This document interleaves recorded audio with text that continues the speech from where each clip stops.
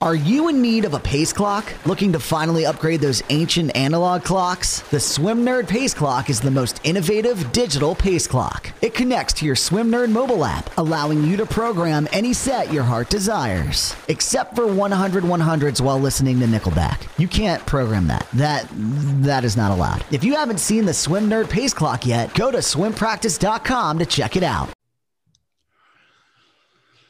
All right, Tyler McGill, welcome to the podcast, mate. How are you? Brett, good to see you. No, I'm doing well.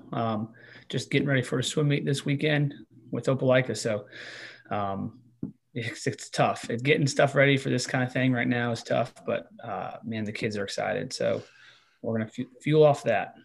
Opelika, where is Opelika so people understand, and what are you doing out in Opelika?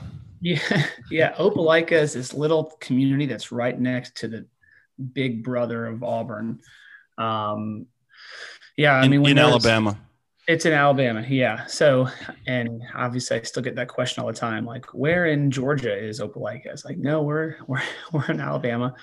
But yeah, I mean, when we had the staff transition and made some changes, my family and I decided that this is where we wanted to dig our roots in. And so there's just an opportunity with the city here to grow a program and help them develop a literacy for swimming in the community and just help them understand that there is a bigger world of swimming than whether it's park and rec or local or whatever it is that they want their communities to see and be exposed to and be able to advance in their community. So it's been a really awesome 2 years so far just to be able to see that growth and build on it and allow the community to invest in it and see how happy they are with it.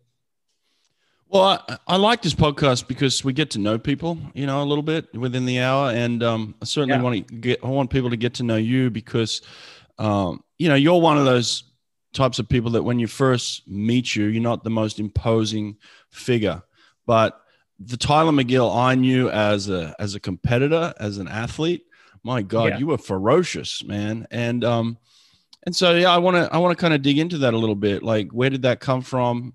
Who are you? How did you apply that to your everyday life? And then where you are now as a head coach, how do you identify, how do you mold, how do you nurture people just like you? Yeah, no, there's a lion inside. I mean, I think all athletes have to have that somewhere inside of them if they're going to like advance as far as the sport can take you. No, but it all started like just growing up. I mean, I think that's where all athletes start. They learn how to be competitive in things that they're not being competitive at the end of their career, right? So for me, it was being crazy competitive in the backyard playing soccer or football in the front yard or playing golf. I mean, then we always had different things that was like, I want to beat you.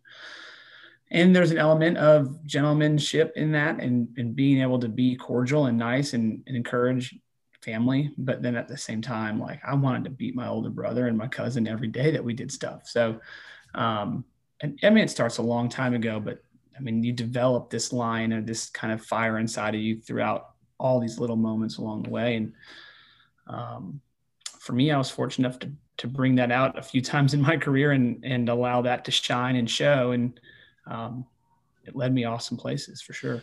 Now you're one of those kids that grew up playing different sports, right? I did. Everything.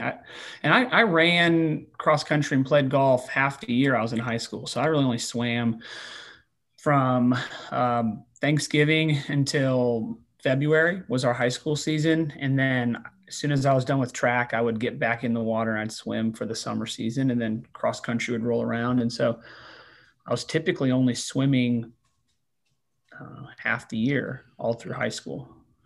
Oh, nice. Well, that's good to know because I think a lot of people these days, as you know, as a coach of a club team, think that you have to specialize at a very young age. What's your message to parents when they kind of bring that line of thinking to you? I think it's good. Like I want them, and I encourage the kids to do other things. We have a lot of kids on our team now who are playing basketball, who are trying out for volleyball teams, who want to make the golf team, who have all these different enjoyments in life. It's like, okay, yes, do that. but understand that there is also a swim season, and there's times to invest in one thing and there's time to invest in the other. And we've come to a few points where those multiple sports have collided, and then the conversation becomes, okay, well, which one do you want to invest into? Your swimming has gotten you this far, and this is where you are in the sport. Do you want to continue, or do you want to kind of stay where you are? And every kid has a different mentality with that, but giving them the conversation and giving them the time to think about it and allow them to come to that conclusion on their own is, to me, what's the most important thing is, because if a kid doesn't have this huge passion for swimming and they love to play basketball, then play basketball. Like, develop your line inside, or develop that, that fire for what you do, no matter what it is. And yeah, I want it to be swimming because I've seen you develop and I've seen you grow. But at some point, you've got to start to pick and choose, especially if those are conflicting and they're getting in the way of each other. But if you're developing and you're getting better, keep being athletic, keep learning how to do both, and still find time to enjoy your life and enjoy the different things that you do. Nice. Now, our history together goes way back, but basically to when I started coaching at Auburn University. You come along, and you're from Champaign, Illinois, and you decide to pick Auburn University as the place that you want to go to college. How did that come about? Why'd you pick there? I wanted to, Auburn at the time had this massive history of winning. I think when I was being recruited, Auburn was in the run of trying to win their 4th national title in a row. Mm-hmm. So they'd already won 3. And again, with my high school, we had success. I think at our state meet, we had finished 4th or 5th a couple of years in a row. And I just remember thinking, I want to be a part of a team that wins. Like, it was special to be on the podium and have individual success, but like, I wanted to go somewhere where I could have that team success. And so obviously it was already going on at Auburn. So being able to figure out how to step in and contribute to that was something that I wanted to do. And I remember our first team meeting that we had at Auburn, and I'm sitting next to a really good friend now, Will Dove, who's in my class. And I think you had been named to the staff much later in the season, maybe like right even before school started. Mm-hmm. I don't remember what the timeline with that was, but I remember him saying, oh, and Brett Hawk's going to be on staff now. I'm totally, like, I was the kind of swimmer growing up where, like, all I knew about swimming was that you raced and you got out. I didn't have any idea who you were or what, some of the best athletes in the world were doing. And so he was all like excited for, the sprint program at the time. And he was a distance swimmer and he was excited. So I just remember thinking, I don't know who that is. Like, but sure, like, let's get to work. I had no idea what was kind of in the works. And so I just remember thinking, all right, well, stuff is building and this team is continuing to get better. And I just was excited to be a part of it. Wow. You got a better memory than me. I don't remember these things, little details like that. That's why I love having someone like you on that can remember this stuff. But you did come in with a unique attitude. I remember that for sure. Like, you just said you came into a team that was winning, and yet the attitude that you come in with as a freshman, I'll let you explain it more because it was your mentality, your attitude, but it stood out amongst everybody. Yeah. Not just freshmen, it stood out amongst the whole team. So what was the attitude you decided to have from day one as a freshman? I think that the most important thing was and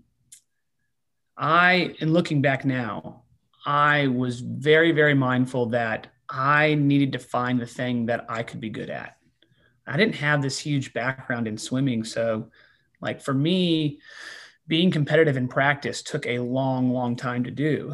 And I could work hard, but I remember being in the water and like the Haley Pearsalls and the Adrian Benders and some of the faster women on the team at that time were just swimming laps around me.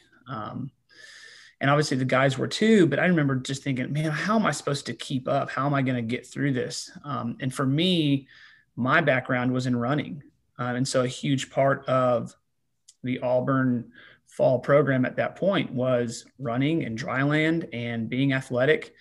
So I remember having these moments of thinking, okay, what can I be good at? Like, how can I contribute? What's the one thing as a freshman that I can find and I can be good at? And it was easy for me because it was running and we were doing a lot of it. But I remember within that time, we were doing this Tour de France style of dryland. And so every week there was updates with, the yellow jersey or a sprint jersey or a mountain climber jersey kind of thing. And one of the things we were doing one day was like a 2-mile time trial on the track. And I remember getting on the track, and right before we started, David Marsh had come up to me and said, "Hey, it's okay if you go fast. Like, it's okay if you show off your talents here." I remember thinking, yeah, it is okay. And I didn't win the 2-mile time trial, but I remember building confidence from that and thinking, okay, this is something that I can be good at, and this is how I can contribute to the team. And the more I learned how to do that, I found a voice in that, like an encouraging voice and a challenging voice to the teammates. And that spilled over into the things that I was doing in the pool. So once I found what I was good at, I developed some confidence in my ability to speak up and challenge others. And then I realized I can do that all the time. Like, it doesn't have to just be the thing that I'm good at. I can do that even in the things that I'm bad at. And there's so many freshmen out there who have such a hard time their first year because they think they stink at everything. Like, they can't find a place where they're being successful. It's like, you don't have to be the best at everything. Find one thing that you can be good at. You might be the best at recruiting in your freshman class or the best at underwater kicking. And when you get a chance to do those things, then be really good at them and build confidence in it and then build on that. And so I think that's what that freshman year was more about than anything, was finding that initial positive that I could build on. That's really good advice, man. Now, a lot of times swimmers or student athletes pick a school because of a coach, and you signed on to David Marsh and the Auburn University swim team. And after your first year, David decides to leave, and they're talking about a new coach, and then eventually Richard Quick signs on. What was your first impressions of that whole process, and maybe even just first impressions of Richard? Yeah, well, I was lucky. Which coach at Auburn did I not swim for? That's kind of how I felt towards the end of my career. Different assistants, and assistants that became very successful. So like, the first person to recruit me to Auburn was Dave Durden, and then it was Brian, and then Brian Barnes. Yeah. And then David got involved, and so to me, when that transition was going on, at that point, I didn't have a great relationship with David in terms of just being coach athlete relationship and being connected to him that way. And that's, our relationship and our communication is built over time. But I remember there being a lot of athletes at the time who were just like so upset that David's leaving. And the first thing he told us when he had said that he was going to move on to Charlotte was, listen, the person who comes in after me is going to be better than me.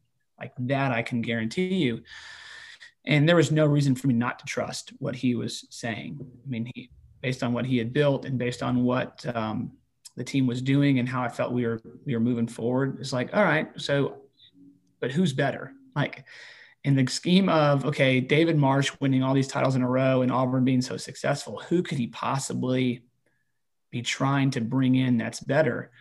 And then when we found out it was Richard, it was like, yeah, that makes sense. Like, I thought the same thing, by the way. I was like, who's he going to bring that's better than him? But right. Like, Richard. Yeah, with all we've done and all that you've been able to build here, who's better? And he knew, right. And so, yeah, once I got to meet Richard for the first time and have a few conversations with him, it was like, okay, this is going to be a really special relationship for the next 3 years of my swimming life. And so certainly really excited that I had that chance, and it got cut short, obviously. But man, those 15 months that we got to build on and work on together, that was super special. Well, give us a Richard Quick story. Give us an incident or, a moment where he had an impact on you at the time, whether it was good or bad. There was a lot of learning experiences. I know with Richard. I had a lot. I mean, I've got two that definitely stick out in my mind. One is just sitting with him in his office before we'd even started. So this was going into my sophomore year, and he's looking at things that swimmers on the team and how they've done. And for me, going to the Olympics was never something that I even considered. Like it was find a way for Auburn to keep winning. And so I sat in his office and he said, okay, do you think you can be an Olympian? And I was like, no, like, I don't.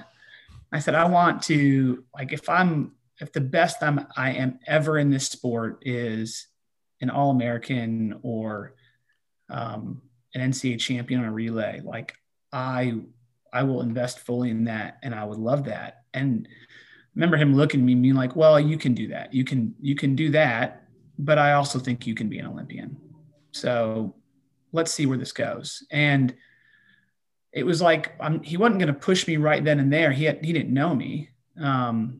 But he knew me enough through talking to the coaches that, okay, there's something a little bit more special inside Tyler that he hadn't figured out yet. And I think that's where Richard was really good is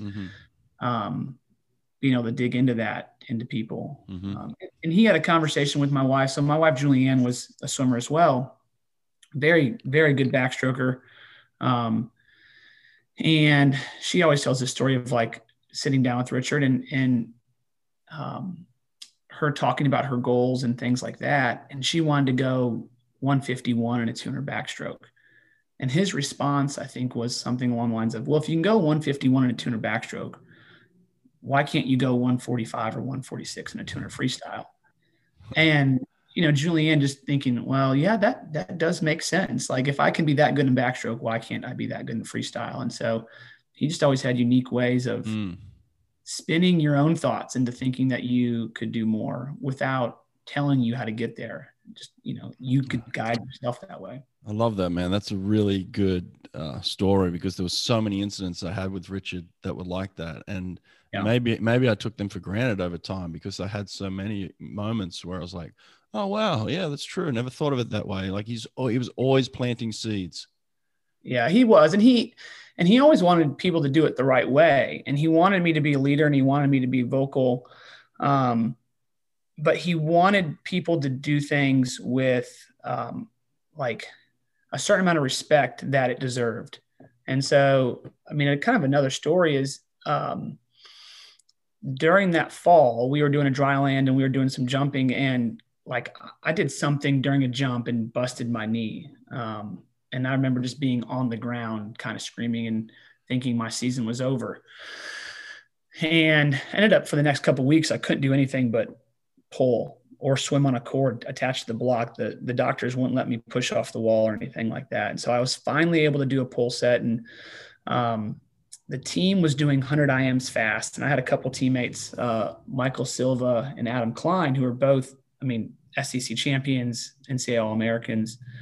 And I'm pulling 100 IMs and I'm beating them and they're swimming 100 IMs. And I remember yelling many things that I shouldn't have been yelling across the pool, telling them to get themselves in check and they needed to go faster. And every single time we got to the wall, yelling something at them. And the next day in the gym, like I'm getting ready to do this hang clean and I've never felt somebody squeeze my arm as like intensely or strongly as Richard, but he kind of came up and squeezed my arm.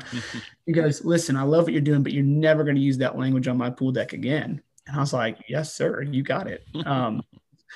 And so he wanted people to do things and to encourage, but they had to be done the right way. And so there was a lot of learning that all of his athletes, I'm sure, went through in those lines of learning how to be respectful, learning how to be mindful of what you're saying and understand the language that you're using and how it actually does affect people. And not everybody responds to the same level of communication or criticism or even encouragement. Some people need different kinds of encouragement to be successful. So he was trying to teach me some of those things back then too. Awesome. I love it, man. Great story. I can't remember where did we finish the first year with Richard? It wasn't great. I think it was fifth. We were fifth. I think we were fifth. Yeah. Fifth. So we kind of dropped and there was obviously disappointment. Richard was devastated and we kind of underachieved for sure. We had many great athletes. We had Cesar Cielo and a bunch of other people, but things just weren't clicking for us the first year. And then going into, 2008, into 2009, when Richard, has this diagnosis around Christmas time. But going into the second season, we had wanted to do better than we did the first season for sure. Do you remember the start of the second season at all? Oh yeah. Yeah. We as a team had these jokes of like, we'd have dark sets, and it would just be these sets. We'd get to the pool deck that afternoon, and Richard would write a workout, and it would take you to a dark place while you were swimming, and you had to find a way to like dig yourself out of it and be successful. And so you didn't know when it was. It could be on a Monday morning. It could be on a Thursday afternoon. But we would constantly talk about, oh, well, that was another dark set. Like, I had to go dig down deep into this place where I hadn't been before, and come out of it and be more successful. So there was so much work that was done that fall. And we felt like we were moving in this direction, like, okay, this thing is building again. And we went to the US Open that winter in Atlanta, and people swam awesome. And we knew that what we had done and how much rest we had going into that meet, there was momentum going into the Christmas holiday and being able to take some time off and let the bodies come back to us. But there was so much positive and quality work that had been done that fall that the result of 2009 had already been building. And then you add an element of emotion and drive into that halfway through the year, and more special things came after that. Yeah, well, I can't remember if I've told this story on the podcast before, but I remember, Richard was one of those guys that he was always on the pool deck early, and he was always the last to leave, and he was just energy the whole time that he was there. I mean, you couldn't keep up with Richard in terms of coaching energy. There's no way. But I remember specifically we're doing one set right before Christmas. I can't remember the exact date, but it was very close to Christmas. And he came up to me and he said, "Brett, you're in charge. You got to take over." I was like, "Well, what do you mean?" Like, Richard never left the pool deck. Richard never left a workout ever. It went against everything that he ever believed in. And he just said, "I got to go home. You're in charge. I got to take off. I'm not feeling well. Something's not right." And I remember, like, yeah, no problem. And then we run the workout, and I kind of didn't think twice about it. I just imagined he went home to nap, and then get a phone call about 2 hours after practice, and it's his wife, June. And she's like, "Have you seen Richard?" I'm like, "What do you mean?" "No, he went home a couple of hours ago to get to bed. He had a headache." She's like, "He hasn't come home yet." I'm like, "Oh, shit." So, a couple hours later, apparently June's driving around the neighborhood, and she finds Richard circling the neighborhood. He can't remember what house he lives in. And she calls me and says, "I found him," and then she's like, "He'll probably take a few days off just to recover." So I kind of just, Richard had left me in charge of the group. So I was like, "All right, let's go." A couple of days later, I get a phone call, and it was Richard on the other end of the phone. And he said, "Brett, I'll never coach again. You're done. That's it." And oh man, I get so emotional talking about this, because it was so personal, the phone call. But, he told me he had brain cancer and he had 6 months to live. And it was like, shoot, So we obviously had to pull the team. And I think at that stage, you guys had gone home, had you, for Christmas? No. Yeah. And I think this is the part of, like, people don't understand a lot of the back part of why this team was so successful. Man, you're making me a little emotional thinking about it. Because I get home, and so we fly home, and it's like December 21st or 2nd. And the first morning that I wake up, when I get home, I've got a missed call from you. I'm like, what is Brett calling me for? And called you back, and we talked to the phone, and you told me about Richard. And it was like, "Tyler, I need you to call all the juniors and seniors. I'm going to be calling the freshmen this morning." And so I spent that entire morning calling my teammates to tell them, "Hey, listen, this is what's going on. This is why Richard's been gone." And just, I don't know anything more, but enjoy your time with your family, and we'll figure it all out when we get back to Auburn. And so I just remember having such a different bond with my teammates the rest of the year that way. Making those kind of phone calls. I mean, you calling me, or, even June calling you, or you talking to Richard, like the emotion that goes into that over and over and over again,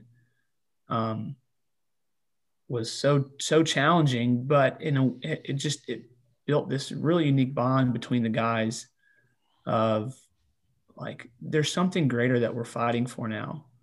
And we all felt it. We all went through it away from the pool, like in our own time, in our own space back at home. We were able to start to deal with it and process it. And when we got back, it was just like, we were doing so much good and things were going so well that when we got back, it somehow it even shifted into like, this different mode of seriousness and focus, and still having fun and enjoying being teammates like you should when you're in college. But obviously something meant more to us the rest of that year. And a lot of teams look at the, people outside of the sport, even people in the sport, and they just see, okay, Richard diagnosed, Auburn wins. And they think, oh, wow, those guys had so much to fight for. And we did, but they only saw that end of us really working together and seeing the result of that. People don't know the tears that went into that result. They don't know the front porch conversations that we're having between practice, and they don't know the looks in each other's eyes for 2 months leading up to that. They see Auburn celebrating and think, wow, that's a great story. But nobody outside of that team, as much as it's ever talked about, and it's been talked about a lot. And, you've told, stories before, and I've told them, no one's ever going to understand what that team went through and what it was. But I think that people can learn from hearing about our struggles that we went through and how we connected to each other, and how that was more important than anything else that happened at the end of the year. Yeah, it's a great way to put it, man. And I love your perspective on that, because it's so true. It's so hard to put into words sometimes, but that's definitely how it went down. There was certainly a turning point, I think, for us. The shock of Richard being out, and then this is how I ended up becoming the head coach eventually. But the athletic director came to me and said, "Hey, Brett, you're in charge of the men. Dorsey, Teeny Walker's in charge of the women. We're going to split the programs for a couple of months, and you guys can just focus on doing what you need to do." And so that kind of relieved me a little bit, that I was just able to focus on this one men's team. Mm-hmm. But, we certainly had to come together on it. And, for me, a turning point was the Texas dual meet, where we had we were racing the number one team in the country. And I felt at that stage, we just didn't perform the way I expected us to perform in terms of fighting for Richard at that early stage. And that's early January. So we have this news late December, and early January, we race against Texas at home in Auburn. Talk to us about that meet real quick. We just had a lot of races that we could have won and should have won and didn't win. I mean, that's what it came down to. Mm-hmm. I think that was a lot of our message the next day after the meet. I mean, I remember being a body length or two ahead of Ricky Behrens going into the last 25 of a 200 fly and losing. And it's like, that shouldn't happen. Like, we are significantly better than that. And we talked a lot about the third and fourth place races, and not just winning the race overall, but like winning the little battles that you were in. And I mean, obviously afterwards, the stuff that we did afterwards really kind of fueled that fire a little bit, where we went outside the long course and we warmed down. And then we did a little bit of extra, and then we kept doing a little bit extra. And I don't know what all the rules and stuff were back then with that, but I know that we could get away with doing more of that back then. And I mean, we were doing it's like 50 butterfly long course, climb out, 10 pull-ups, 50 butterfly long course, 10 push-ups. And it was just like, go, go, go, go. And I remember at one point, Aaron Charla came over and he tried to give me some water, and like my legs are just, they're in knots. I'm barely walking. I'm barely making it across the pool. I just remember slapping the water out of his hand and just being like, get that out of my face. Like, this is what we're doing. Don't try to make it more comfortable for me. Like, get out of my face and like watch me grind and watch me work. And no one's going to break me in this moment. Certainly not this set of 50s, and certainly not this meet. And there was obviously so many other of the athletes that had that same mentality that night of like, fine, like throw the kitchen sink at us, but you're not going to break this team, and you're not going to break us in this moment. And it was another one of those moments where the team got closer together. So it just built us. It just kind of made us one unit. And anyone that broke, they didn't make it. Like they didn't make the SEC team or the NCAA team. But those that stuck with it and found a way to bring together, obviously much stronger in the end. Yeah. I mean, I was part of a few national championship teams as a swimmer, but, you know, David as a coach built those teams and was very successful. And he would always tell me that the winning teams, the times that they would win NCAAs is when the group would ultimately decide to come together. And that's kind of what we did at that moment. You know, we had obviously had an impact with Richard's diagnosis, but that moment of losing the Texas dual meet and going through that extended warm down that lasted a while, sort of galvanized all of us of like, hey, we're all in this together, and we can all be better. And from that moment on, I just felt a change. Like I almost stood back and just let you guys go to work for the next few months. And for me, going into NCAAs, we certainly weren't the favorites, but for me, we had a team. We didn't have a group of individuals. We had a group of men going in there to battle. That's the way I saw it. And you guys were very together, very united.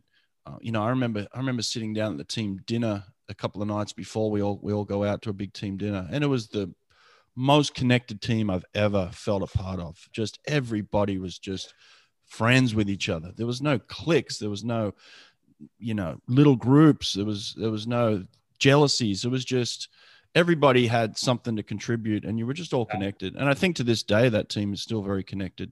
We are, yeah, definitely we are. And that group, I mean, I remember thinking the same thing. And I remember even the next meet we raced Florida, and I mean, it was a great meet. I love kicking Florida's butt, and we smashed Florida that year in the dual meet. And then obviously had a ton of momentum and swam great at conference.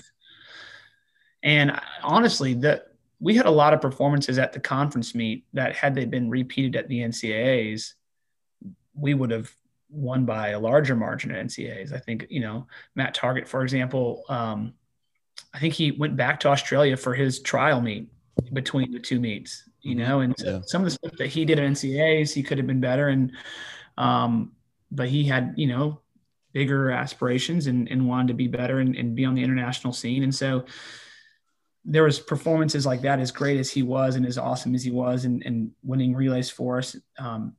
Like he should have won 2 individual events at NCAAs that year, and he should have been top 8 in the 100 fly. And he wouldn't deny that by any means, but he had a greater goal that he wanted to go for too. And so there was definitely little performances like that at NCAAs, and that I think we could have been better, but we were good enough. That's for sure. That's true. Now a lot of people put down the 2009 winning championship as a championship that was won another way. And, you know, you can talk to us a little bit about that. We did have a special suit that came along around that time.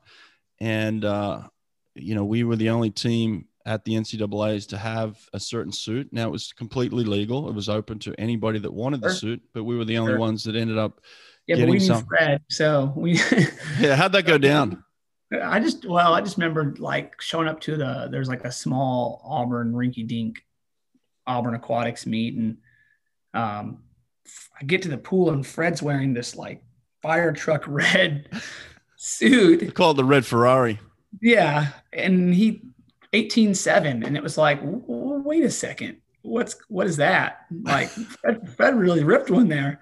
And so it's like, how can we get some more of those? And so I remember like the suits, we got them in the night before the meet started, and one of our backstrokers, Pascal Walks, trying to get one on, and he rips a big hole in the side of his leg. And so, but he's going to wear this suit. And so the entire meet, he's wearing a suit that's got a big old hole in the side of the thigh because, I think it was more of a belief thing too. And well, here's the thing is like we were sponsored by Speedo and we were contracted to wear through Richard's contract to wear Speedo. But the guy, you guys as a group came to me and said like, can we get some of these suits to wear? And I'm like, no, we're contracted by Speedo. But you're like, please just give us a couple, like just a couple. And I was like, they're really expensive. They're really hard to get. You got to get them from Italy. So there was all this back and forth. And I was like, you know what? That's Richard's contract. And it's not really my contract. So it's like, why don't we just get a couple of suits? What can it hurt? So we figured out how much money we had in the budget. So we had, maybe $3,000 and we're like, all right, let's allocate. How many suits can we get for $3,000 and how quickly can we get them? We go through Fred Busquet and he's talking to Italy and we overnight these suits to actually, we got them delivered to the hotel at NCAA's. Yeah. And I think there was 8 suits that turned up, at the time we had 15 men. So it certainly wasn't enough for the whole team. No. And then and they're all these different colors. One was red and one was gold and one was silver. And it was like, what are these things? So we hadn't, tested them in racing and they just turn up. So I remember, we decided to go, we do these stingers a couple of days before the meet. And we decided to go down the pool and do the stingers. And just so happened that another team was doing stingers at the same time. Talk me through that. Correct me if I'm wrong, but I'm pretty sure it was Cal that was there at the same time. Yeah, it was Cal. Cal was doing stingers in lane 7 and we were doing them in lane 8. Or they're in lane 8 and we decided to go next to them in lane 7. Sure. Yeah, whatever it was. It was some arrogant move of us to like just be right next to the other team that's doing them. But I just remember like they would do one and we would do one. And it would be like, well, ours was a lot faster than theirs just now. And then it was another one. And it was like, well, that we were a lot faster on that one too. There's a lot of mind games going on in the stingers and NCAAs. It was, and it was fun.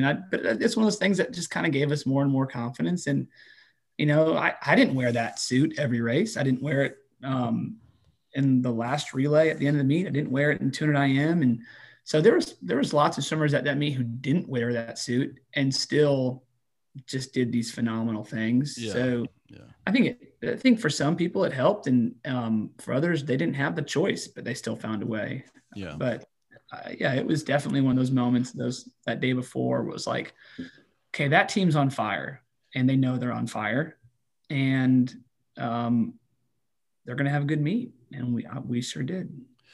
Now the meet came down to the last day between us and Texas, and I remember the morning of we had a meeting, and I said some things that I've already talked about on this podcast. But PK came in after me and said some things, and I haven't actually ever heard the full story of what PK said to you guys, because he actually asked me to leave the room. He asked all the coaches to leave, and it was just him and the swimmers.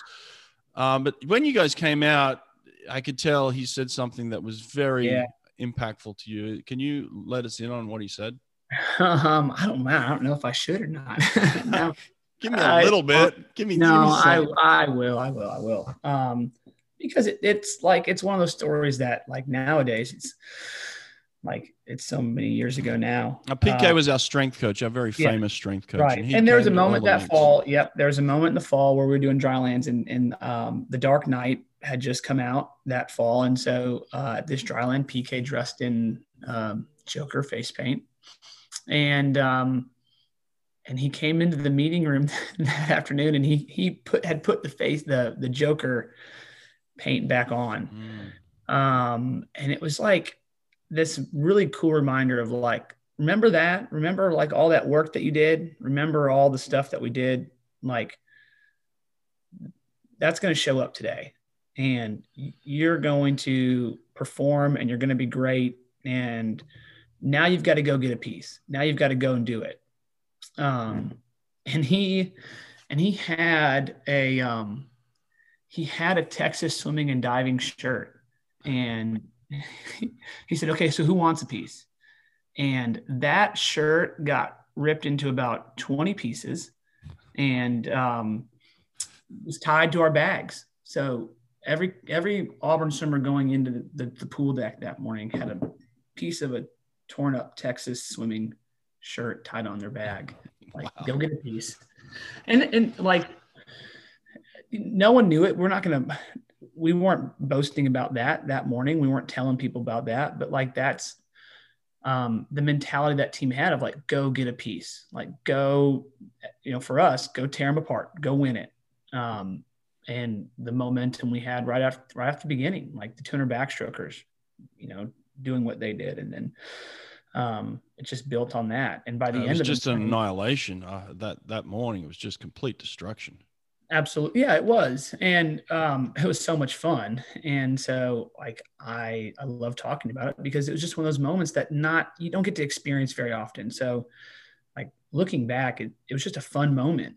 It's not a look at us, look how amazing we are. And kind of not a boastful thing. It's an enjoyment thing that we had so much fun performing together and celebrating each other's victories that, the result was what it was.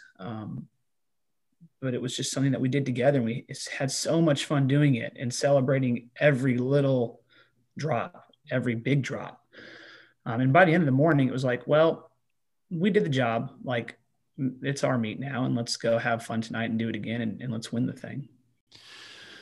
Great story, man. Thanks for sharing that. I didn't fully know that all. So I'm glad I've got the full picture now, and I can see why you guys were in such an incredible state. I remember we got to the pool. Well, I remember I was out in the vans and everybody got in the vans after PK spoke. And I was like, oh dear, we're ready to go. Whatever just happened, we are ready. I didn't say a word after that.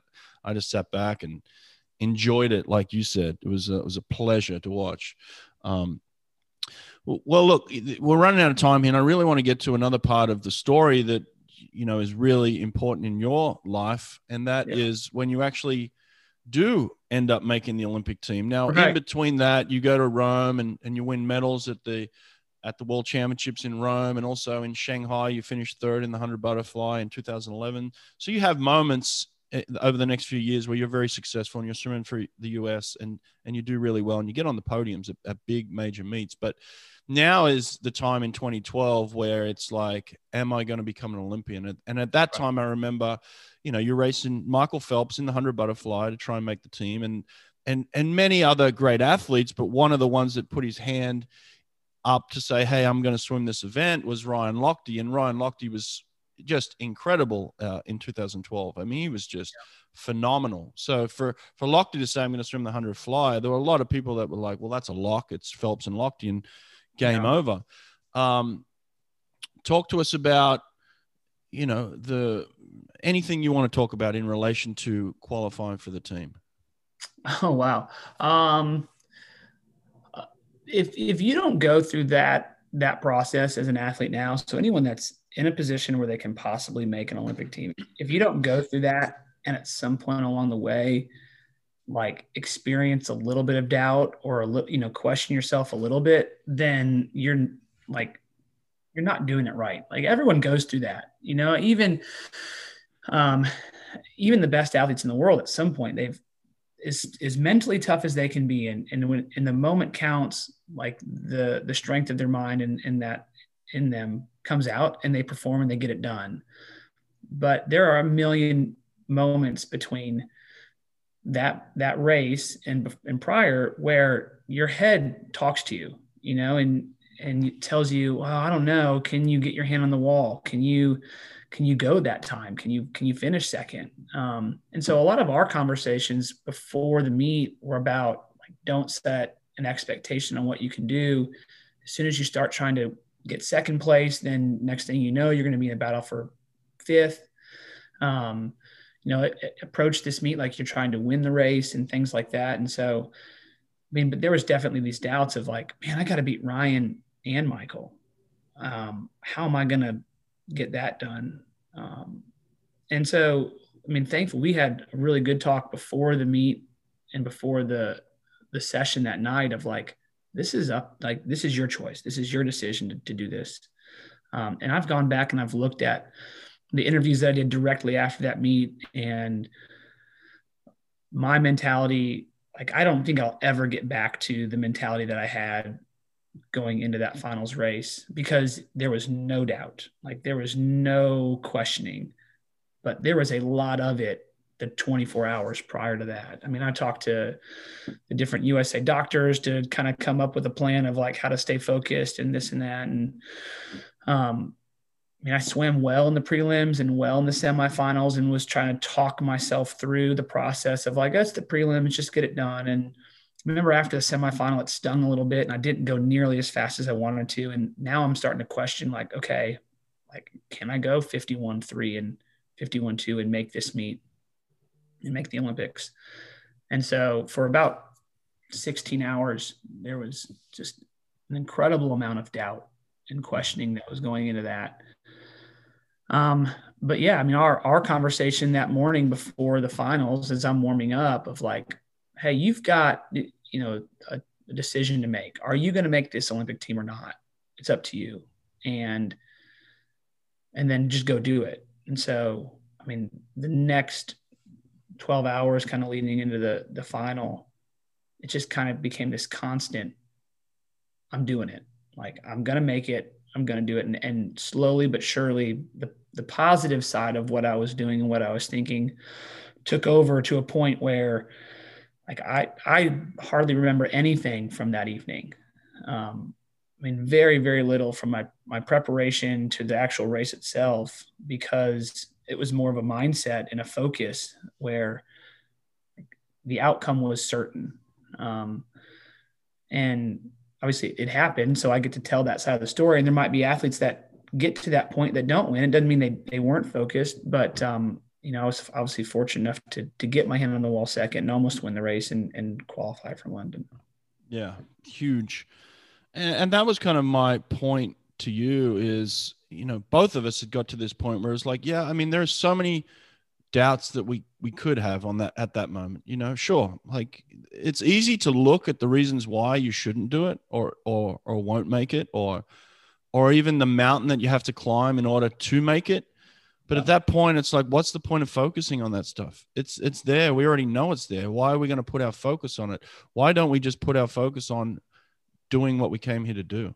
And that was swimming fast enough to win the race and to qualify for the U.S. Olympic team. That's it. Simple as that. Go and do what we came here to do.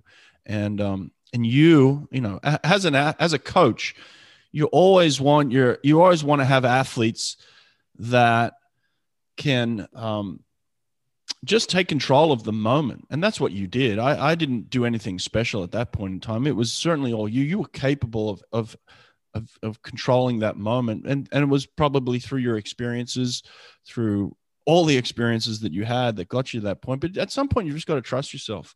And I think that's what the message to any young athlete going into Olympic trials next year who might be up against it is just trust yourself and back yourself, because there may be no one else in the stadium that will. So if anyone's going to do it, it's got to be you and your coach. You've just got to back yourself.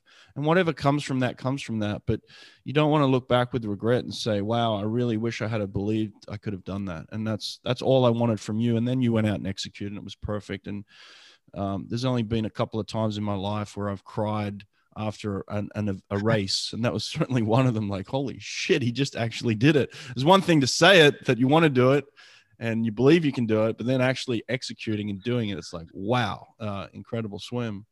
I've asked a couple of other people about this in terms of how they feel about being an Olympic gold medalist. You know, you were obviously going into the Olympics and at the Olympic Games, you were Michael's backup in the 100 butterfly for the relay. You know, you swam the morning, but the morning qualified for the final, and the final they win the gold medal. And so you're appointed a gold medal. And I am very proud of you being an Olympic gold medalist, just knowing from the moment where you started swimming to where you ended to get to that point, there's a multitude of work and effort from many different people to get to that point. So to not be proud of that Olympic gold medal is an insult to everything that has ever come before you. So I'm extremely proud of it. How do you feel about it? Wow. So, yes, thank you for asking, because for many, many years, I was not proud of it. Um, and proud's maybe not the right word. Like, I had a hard time looking at the gold medal and like celebrating it and being excited about what happened when I did. And I remember, and I still do this, but I go to, whether it's a fitter and faster clinic, or I talk to swimmers on my own team, and I end up using the word like, this is the gold medal that I earned. Like, I didn't win it. Like, that's the reality. And that's the athlete in me and the competitor in me. Like, I was not in the pool when Nathan Adrian touched the wall, or I wasn't, behind the blocks. Like, I did not personally win this medal. It was an earned medal from, what I did and how I contributed to the preliminary relay. But I had a very, very hard time for several years trying to like celebrate all that. And, I don't know if other athletes who win medals on relays feel that way, but I certainly did. And I didn't ever want to display it, very hesitant, even to this day, to, have it out and show it to family and friends and things like that, and people that come to our house. And I had a hard time, a really hard time for several years figuring out, like, why can I not celebrate this? Why can I not enjoy it? And the reason is, and the reality is, like, I didn't know where to place that joy. Like, where does that joy come from? How does an athlete go through a career and have success and have failure, and in the end have joy and have pride in what they did, whether they were really successful or not, and the reality is, for me, it had, and I'm going to take a minute to say this, but like it had everything to do for me with my relationship with Christ and seeing like true value in who I was and what I was doing. And so, there might be someone out there that's listening to this right now who feels that way. And, I hope that can be a testimonial to them of like, where do you really find value in who you are and what you do? And for me, it was that relationship, and it was that understanding, and that idea of putting myself into something bigger and knowing that there's something bigger out there for me and a plan for me. And I think that's why I love what I do now. I think that's why I can give to the swimmers on my team now, knowing that they might not ever reach a level that I reached, or might not even come close to it. But how can I show them the value in who they are and what they're doing?